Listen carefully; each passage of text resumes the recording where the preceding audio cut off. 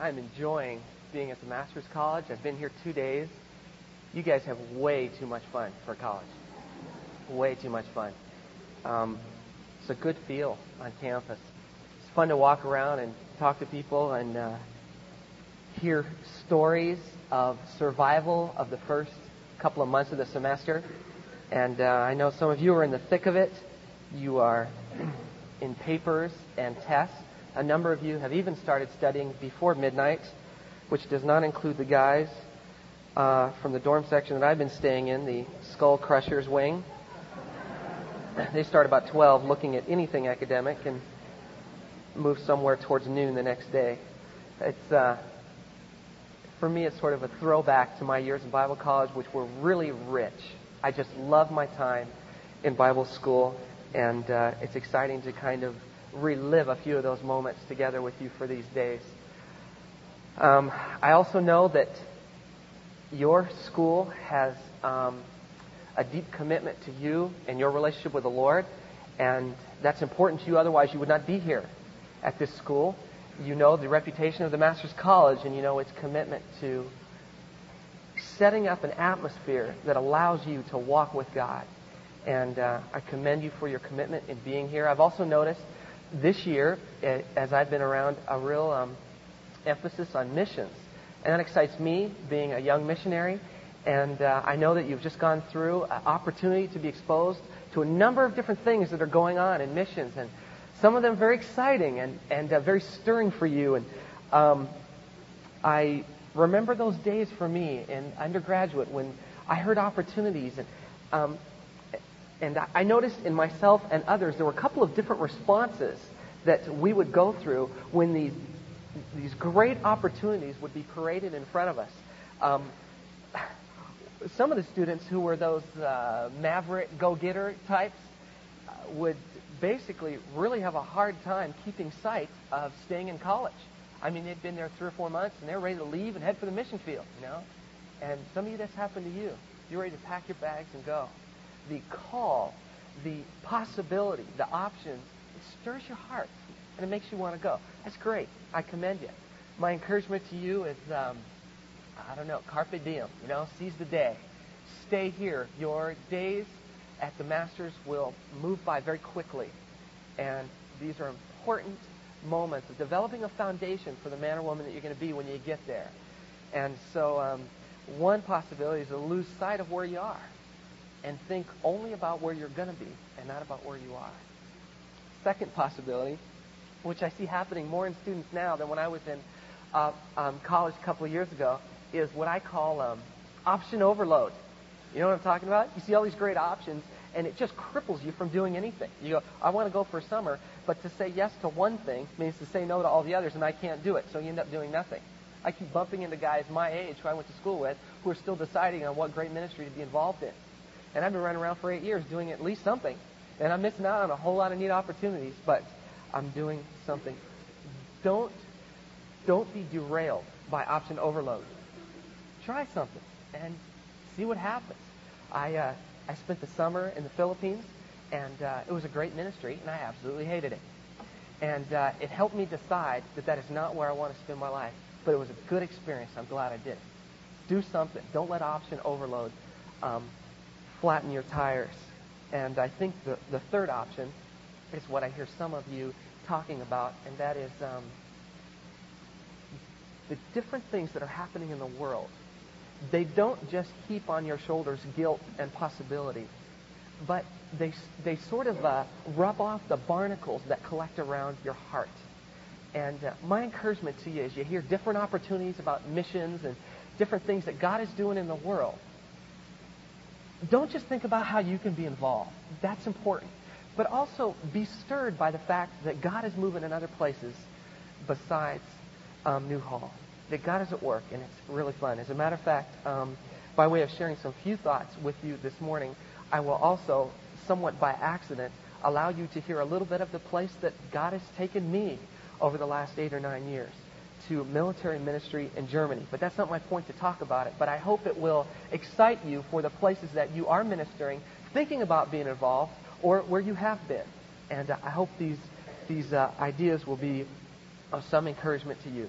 Well, I did go to Bible school, got a degree in theology, graduated from Brand X Bible College in Portland, Oregon, and not long after I graduated, only a few months actually, I headed out to Germany to start a youth group with military kids that are stuck in Europe because their parents' assignment there. And it's a tremendous opportunity, and I've been there for 9 years. I'm 31, and I have loved my time out there and equally hated it at different moments.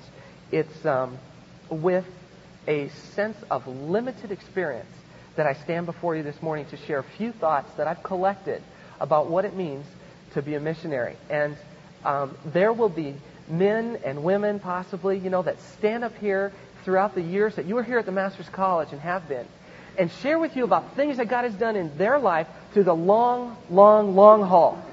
And I loved hearing some of those stories. I was bored by some, but I was really stirred by others. And my experience is short, but in the few years that I've been with Malachi and had the privilege of being involved in youth ministry overseas, a couple of things have been cemented in my mind that I speak with real passion about.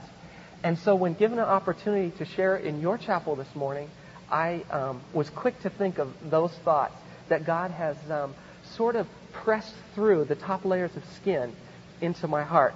And these, for me, are some of the principles of impacting lives that I've come to believe in very, very strongly. And I'd like to share a few of them with you this morning. If you have your Bibles, turn, of course you do, turn to 1 Thessalonians chapter 2. 1 Thessalonians chapter 2.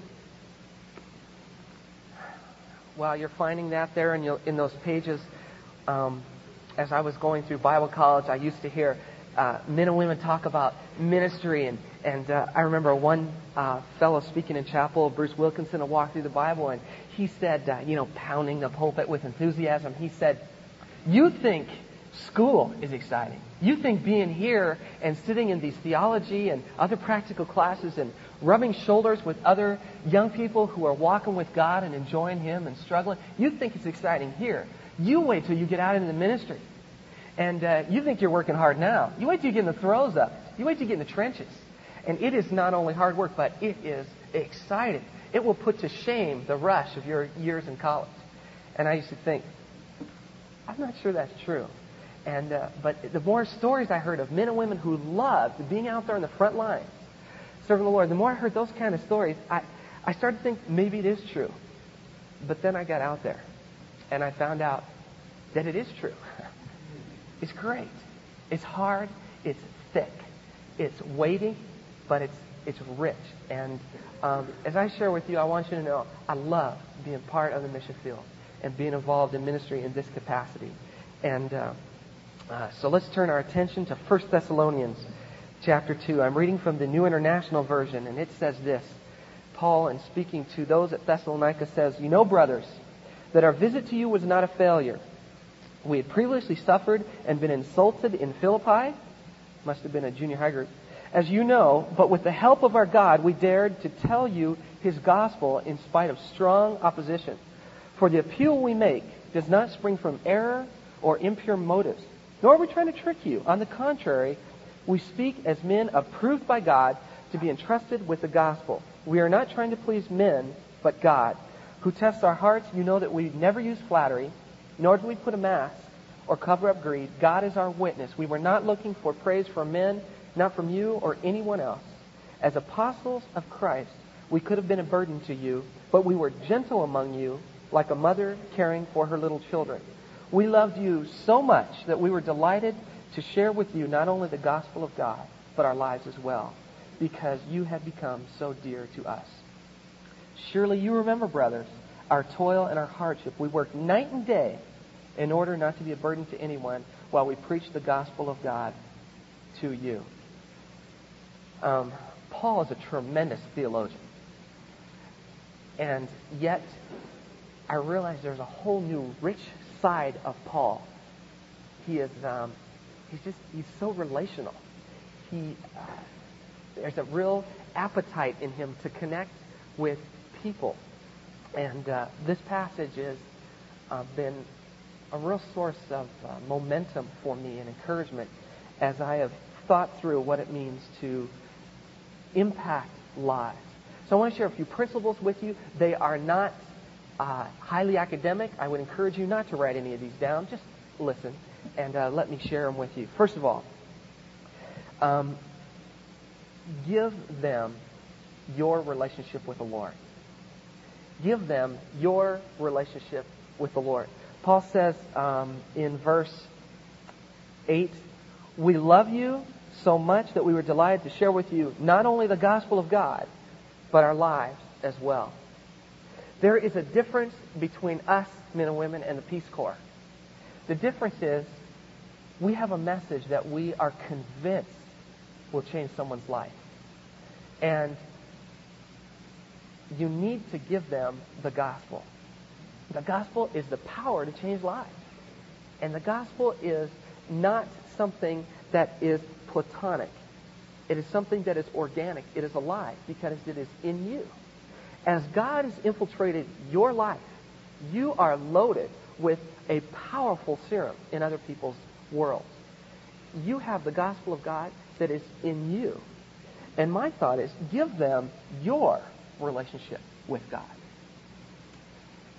In my first couple of years of college, I was eating it up. I mean, I just thought, what a blast to be in a school that academically I'm studying the Bible, instead of Catcher in the Rye. I thought this was incredible. And as I started to work my way through, it really was great. And I was so excited to amass all this new knowledge so that I could go apply it to some poor person who needed the Lord. And I was stacking up my arsenal to be used effectively in ministry. What about giving them your relationship with the Lord? You ever get the feeling that Paul is reading Peter's notes when he writes letters to the Thessalonians? I don't. I get the feeling that this is his stuff. It's stuff that is connected with his heart. If something has not changed your life, please don't give it to me, even if it's true. What I want to hear is I want to hear how the gospel has infused with you and your heart and your experience. And I want to hear you talk about that. That's what moves me. I mean, when Paul talks in Romans, you kind of feel like he's got a little passion here. He's got something to say. And right now, my future in terms of the specific application of where I will be in ministry next fall, it's a little foggy. We're working on it. We're making progress.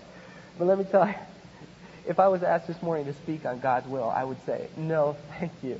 Because right now, that is not something that I feel like is pouring out of my heart. Something is real confusing. Now, if you want to talk about the confusion of God's will, I'm your man. I'll be more than quick to share about that. Because that's something that is mine, you see. Now, if a student wants to talk about, if I've got a guy struggling with homosexuality, will I not discuss it with him because that's not been in my experience? Of course I'll discuss it with them, and I'll be happy to share some thoughts on that. But at the same time, I'm careful about speaking passionately about principles that have not seeded in my heart. For two reasons. Number one, I think it becomes impotent. I'm sharing facts. And if truth is your ultimate paradigm, you miss out on the thrust of this book. It's about relationships, not just truth. One without the other is dead. But it's about relationship. And so because of that, as I give you the gospel, I want to give you my life as well. Therefore, my experience. Now, my experience is not the point. My experience only brings it alive as I relate to you. If it hasn't changed your life, don't give it to someone else. Practical thought. If there are 3 or 4 things that God has given you through hard times, through rich times, whatever, a couple of those things that you speak passionately about when you have the opportunity, here's my thought. Teach on those all the time. You have a chance to communicate to someone something about the Word. Talk about something that is real to you, that moves you, that connects with your passion. Give them your relationship with God. Give them your relationship with God. It will have incredible power. If it hasn't changed your life, don't give it to me. And your relationship with God is unique, and it's incomplete, and it's real. Your relationship with God is evolving. Who you are right now and your love walk with Him is not who you will be 5 years from now. So don't speak as if you are where you're going to be 5 years from now. Don't try to be where you wish you were. Be where you are and speak out of that, and it will have great power. There was Uh, students in youth ministry, high school, junior high especially, are dying for authenticity. And you know as well as I do that a junior higher can spot a fake a mile away. And they are not interested in how well you can impersonate a growing Christian. They're interested in what's going on in you. And for much of my life, I heard adults talk about God in a way that didn't draw me to Him. Rather, I heard them tell old stories about how God had worked 5 years ago. And I want to know, what is God doing in your marriage, in your life with your grandkids today? Yeah, that's the kind of stuff I wanted to know. And I think that's what students want to know as well. In a humorous way, I will illustrate this. Our students in Germany, the military kids, are very responsive. There's a lack of spiritual information there, and we have fallen into a vacuum in Malachi ministry. But I shared this with a class yesterday, but I was going down to speak for a ski trip with our American kids down in Austria. God called us, had to go. And I do know His will in one way. And we were headed down there, and we get to this youth hostel, and we're riding these buses 7 hours down and everything. And there was one gal that is so excited about her new relationship with God, potential. She hadn't actually accepted His substitute yet, but she was on her way. And she asked me questions, her and a couple other kids, all the way down on the bus. This is a new youth group, new high school students in terms of being exposed to spiritual things. And she was so excited. And I was loving it. I mean, I love talking with kids about that. And as we got down there, I was getting a little tired, 7 hours of questions. I'm not exaggerating, and about everything. And we get down there, and the first morning we're getting up, and we're getting our ski boots on, and we're at the top of the slope, and I'm waiting for the boys. You know, they're going to come up, and we're going to go thrash the trees. And I'm kind of sitting on the edge of the slope with my skis, and I am so ready to ski. And this gal comes up, and she's kind of standing beside me, and she starts asking me questions. And just then the boys get off the lift, you know, and they're started heading down the hill, and she's asking me these great questions. I mean, deep questions about God, who He is, and what's going on. And I turn to her, I'll call her Susan, and I'll turn to her and I said, Susan, you know what, that's a really important question. But you know what? Right now, it's time to ski. Let's ski. Whoosh, I went down the slope. Some of you go, you think skiing is more important than God? No. I think skiing is part of a very full, rich life. And so I ski.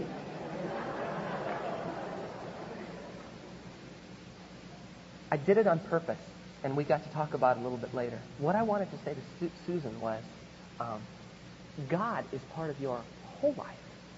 And I want you to live life this weekend as well. I don't want you to hide in intellectual questions about who He is and stuff. There's a time for that. But you know what? If I have my choice, would I talk about God and theology every minute of every day? No. God is part of who I am. That is my relationship with God. Might you have handled that particular instance differently? Probably. Maybe not. That's you. This was my relationship with God, and I wanted to give it to her. It is who, as God infuses with my life, this is who I am. And one of the things that's true about me is I love to talk about the Lord. Another thing that's true about me is I love to ski. That's me, and that's my relationship with Him. Don't throw me out yet. Let's keep going. It's really interesting as you read through the New Testament, you see that when God wanted to communicate Himself and His Word to us as people, He wrapped it in a person. He wrapped His message in a person. Jesus Christ is a vivid example of giving them your relationship with God. Jesus gave Him Himself. I mean, He spoke in parables. I would have been more clear. He spoke in parables. That's Him. And God, when He wanted to communicate to us, He gave us Christ. Great idea. I think it's a great standard for how we should function. Give them your relationship with the Lord. Next principle, give them yourself. Give them yourself. Men and women, in a day when we are being encouraged subconsciously and consciously to learn how to mimic authenticity, I would challenge you to learn what it means to be authentic. Do people get you when they relate to you? Do they just get who you are? Is there a sense of settledness with who God has you, where God has you right now? Especially in an incredible environment like Masters, where what can happen in you, as I struggle with in Bible college, there's a desire to be further than you are, and so you work at impersonating how you wish you were. You see what I'm saying? Don't impersonate how you wish you were. Give people yourself. Give people your stuff. One of the things I love about the students that we work with, they're so straightforward and honest. They're not necessarily mature. They're just direct. And, I had a night where we were going to discuss whether premarital sex was right or wrong. And so I said, if you believe it's wrong, sit on this side of the room. If you believe it's right, sit on this side of the room. And the room was split, 50-50. Well, I didn't ask them about their experience. I just asked them what they thought. And it's so fun to talk with people who are straightforward like that. My encouragement is be real. Be who you are at the moment. Give people you. Do people get you? Does your roommate get you? Or does your roommate get a distilled version of what you wish you were? At the risk of saying something negative, I have been so privileged with the students from Masters that I've gotten to work with. Especially two guys who've lived in my community and worked with me. Chris Holowati, who continues to be a legend at this school, which is scary. And Todd Arnett, who was an intern with me summer before last, and who graduated last year. And Todd, some of you know him, a student from outgoing guy. Shy is not in his vocabulary. And so Joanna, if you're here, bear with me on this story. But Todd was in a car his first day in Germany. And he's going to intern with our students. And Todd loves to make an impression on people by being friendly, and he is. So we were doing this car rally with students, and Todd's in the car, with these 4 or 5 high school girls and one guy driving. And they're having a great time. He's kind of hanging out the sunroof, and they're driving around the Autobahn looking for these little pictures that we'd put up. And he's talking about this and this that happened back in California and this that happened. And about 30 minutes into this little event, a girl turns around to him and says, "Dang, you talk about yourself a lot, don't you?" Caught him cold. And Todd and I had a chance to talk about that a lot. Now, Todd's a great guy, but he got caught. And what she was saying without knowing it? She was saying, I want you, not what you want to give me and present, but I want you. What is true about you? Relax. Give me you. Give me you. Give them your relationship with the Lord. I was on a trip speaking for a camp with actually my own group, and a gal named Candy, one of our youth directors, was talking with a girl in a seat. You know how you sit kind of backwards in those incredibly comfortable bus seats? And she's sitting backwards talking with a girl, a high school girl who's beside her. And they're going back and forth about I don't know what. And as they're talking, I can see, because I'm behind Candy, and she's sitting reversed in the seat, I can see tears rolling down her cheek. I didn't know what the conversation was about, but some kind of pain in this high school gal's life. After a few minutes, they finished their time together, and the high school gal slipped out and headed for the back of the bus. And I watched Candy sit in the seat and continue to cry. Whatever the gal had said really, really affected her heart. She wasn't crying so that gal could see her cry so that she knew she was being loved. You see what I'm saying? She was giving who she was. It really hurt her. It really hurt her. Give them yourself.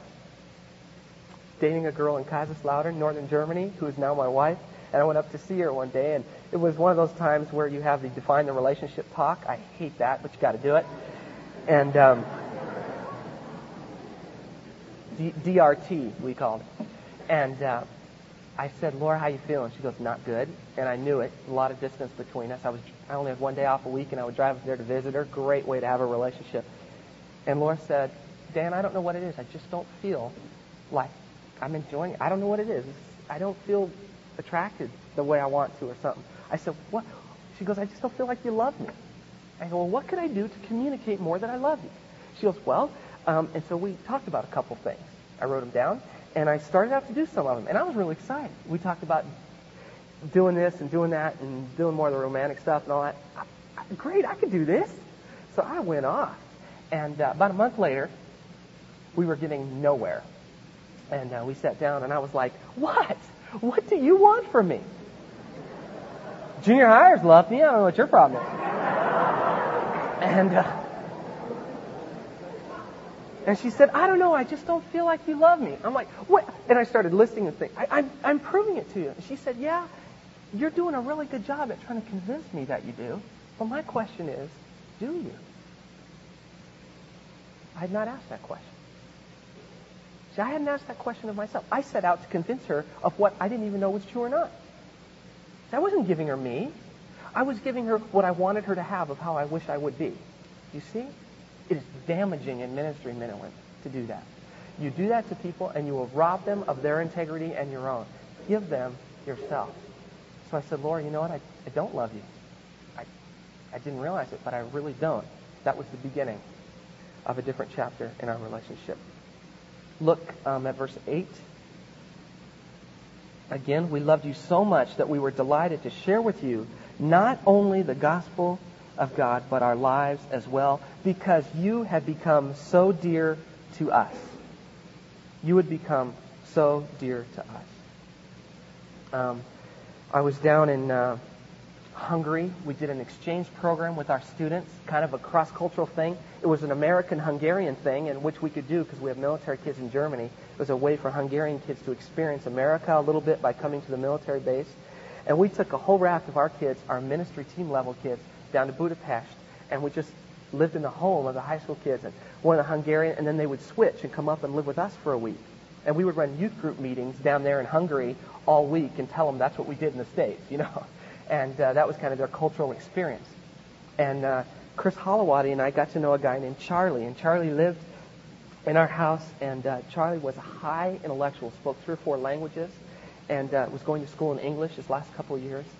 And Charlie was very stirred by the stuff we talked about Christ's death on the cross and intellectual proof of the existence of God. And he wrote me this letter. And I want to read a little bit of this. This was at a point when he was having to make a decision about God. He said, Dan, what I want to say is now I have to make a decision. I can't be like a wave of the sea blown and tossed by the wind, from James 1. I must decide for or against it, because one is true. Either God exists and the Bible is His Word, or He does not. If I had to decide at the moment, it would be obvious. I would decide, and I would decide for it. I would have faith so that I would know God. But isn't this just because I've been with you and because I have come to love you so much and you are great people that love God? This is an intellectual guy. He could put us all to shame, let me tell you. But what connected with his heart was not all the answers that we gave him, but it was that we loved him. It's an incredible combination. Authentic relationship mixed with the gospel. Powerful. Give them your relationship with God. Give them yourself. And third, if you would flip over for just a second to the book of 2 Corinthians chapter 7. Flip back.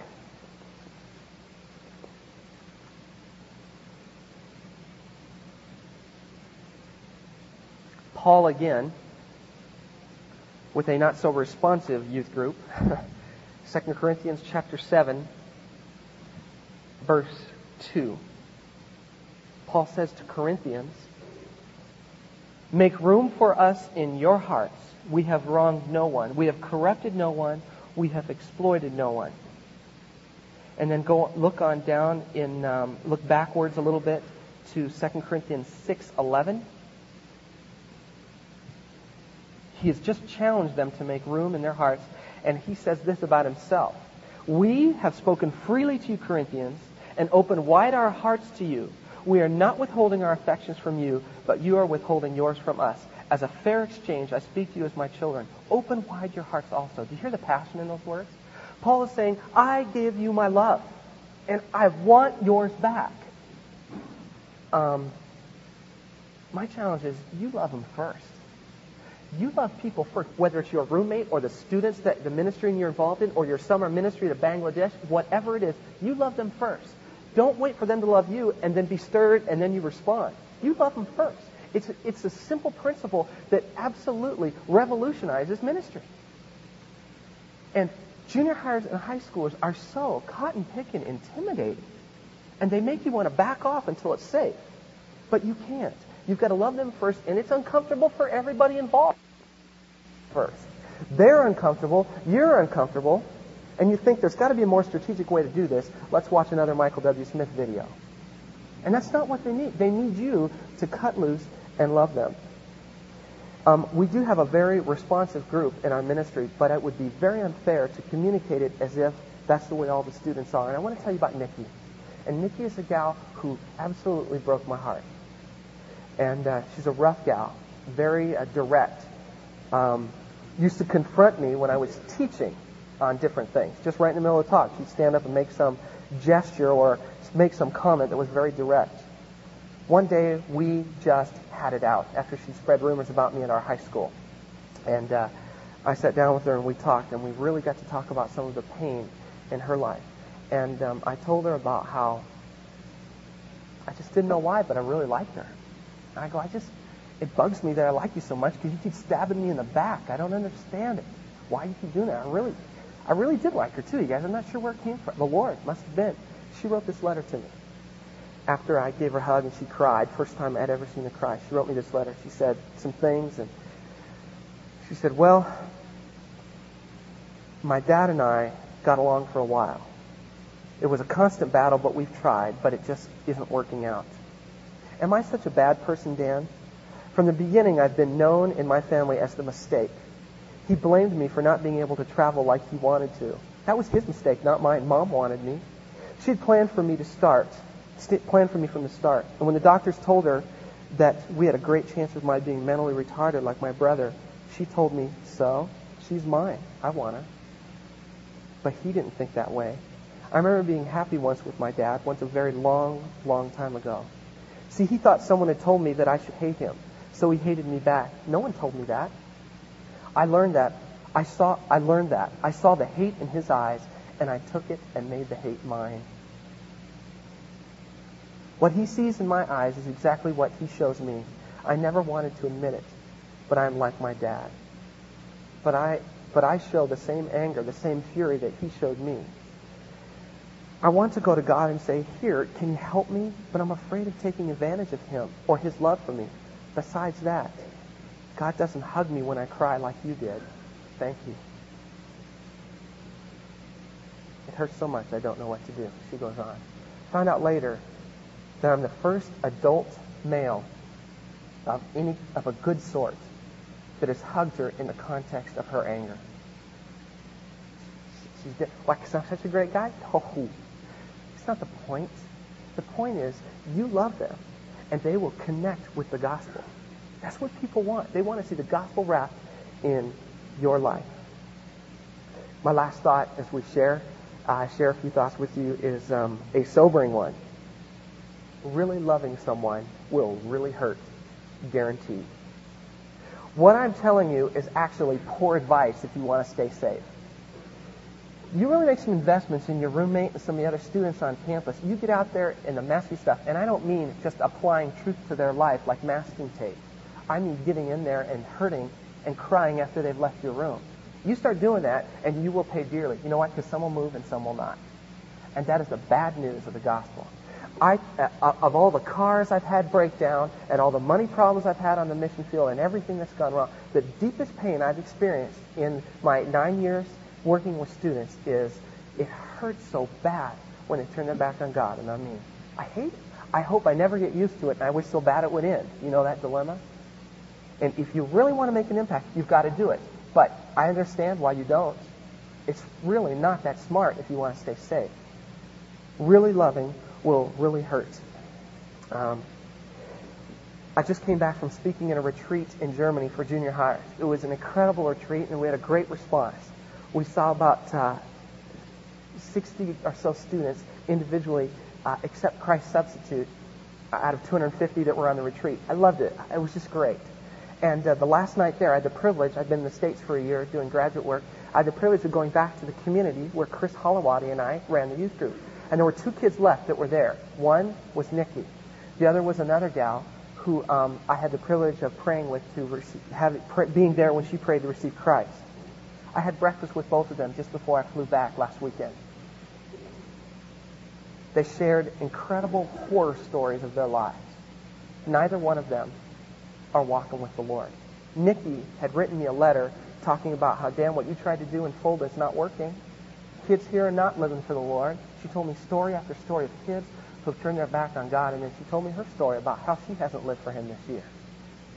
And I talked with her, and I loved her and all that, but I got done, walked down, got in the car with the guy that was going to drive me to the airport in Frankfurt, and I cried for 15 minutes. And they weren't fun tears. I was so disappointed that these kids were not going on with what. It hurt me. I wasn't being a spiritual giant. I hate that. I hate it when I see damage in people's lives that I know could be different if they would let God come in and connect with their soul. I hate it. My challenge to you is really loving or really hurt. You want a piece of that? You want some of that? Go for it. If you're not strong enough for that, stay away from ministry. You want it safer? Go for the program side. It's much, much richer. Those are my encouraging thoughts to you. One last thing. The best test of what you would do is what you are doing. The best test of what you would do is what you are doing. How are you doing at loving your roommate? How about other students on campus? How about your ministry that you're involved in right now for those of you that are doing some things? If I sat and talked to the kids that you're relating with, to the people in your church, to your roommate, would I hear them say, man, I'm getting the gospel alive in a person? Or would I hear them say, who? They're okay, they're great, we have fun. Are you giving yourself, the best test of what you would do is what you are doing. My challenge to you is there is no greater yet more costly ministry to be had than going deeply into people's lives. Let's talk to the Lord.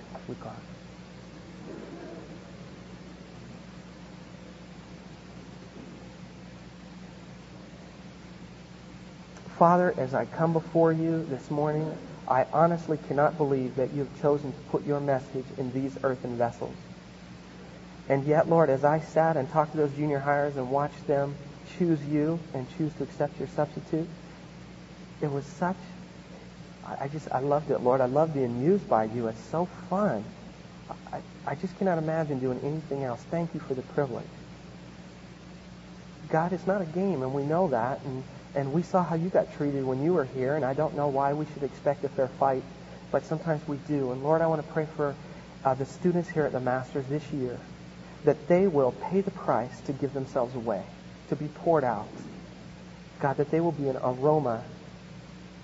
Lord, I pray that we will be the ones to love people first, to cut loose, pay the price. And God, I pray for those moments when there is no comfort but you, when someone is not responding to you or to us. Give us the internal fortitude to know that we're not home yet, that someday we will stand in glory and we will not experience the drudgery, the pain that we are facing now. God, it is for you that we long to live a life that is honoring. Thank you for these moments, for your goodness to us, for your first example of first love. Thank you in your name. And everyone said, amen.